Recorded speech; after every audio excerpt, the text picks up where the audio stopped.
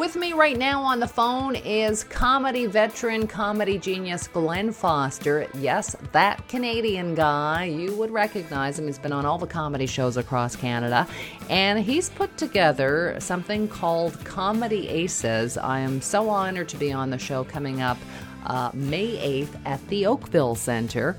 And, a venue that holds something like 500 people, a terrific venue, and this is Glenn's baby. So, Glenn, tell us all about what Comedy Aces is. Comedy Aces is trying to find a nice way to say veteran.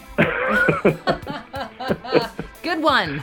It was trying to market around, I'll tell you the backstory, actually. Sure.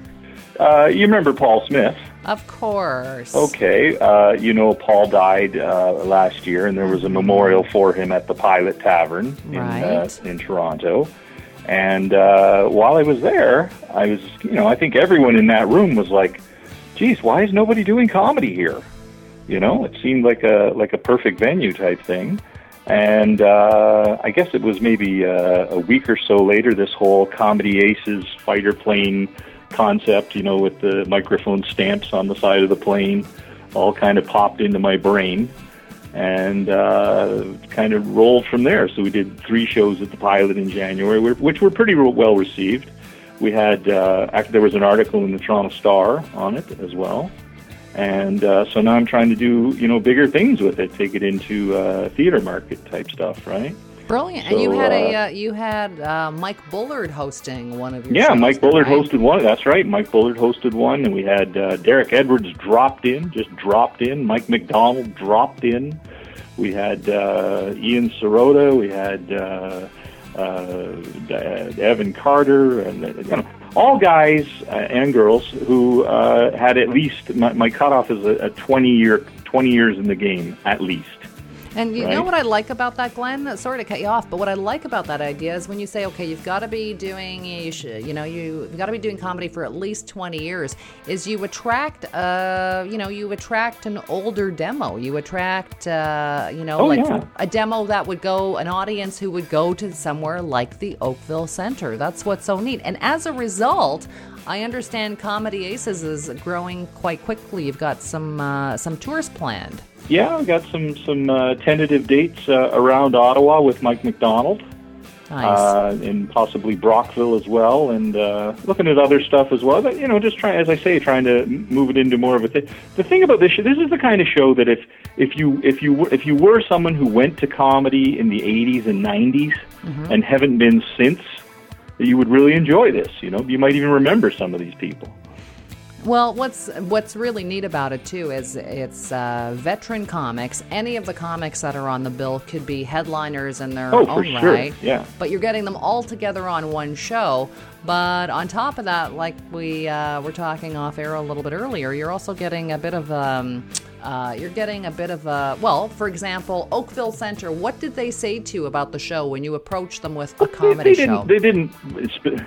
They didn't put any specific, that's what I'm saying. Yes, they did actually put a specific rule, but it was sort of my suggestion was I would say, we can say that we're doing this, and because, I like to say fuck as much as the next person, but I don't have to, right? So if I can do a show where I don't have to, then I think that's great, because a lot of people are put off by it, and graphic sexual material they're put off by as well. Sometimes, there's been times where I still work some of the clubs, and I'm following a night of filth.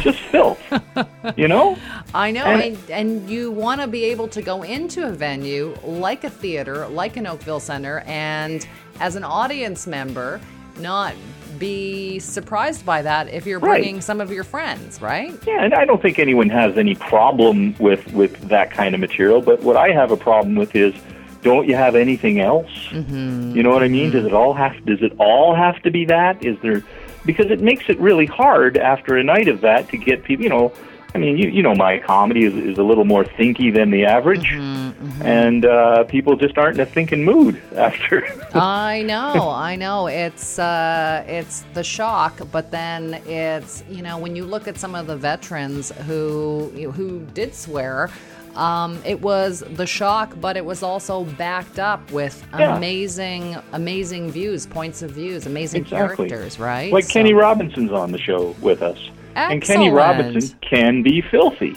I know. But he can also be clean and brilliant. Absolutely. Right? Really smart comic. But there's a lot of guys who can't be. They're just filthy.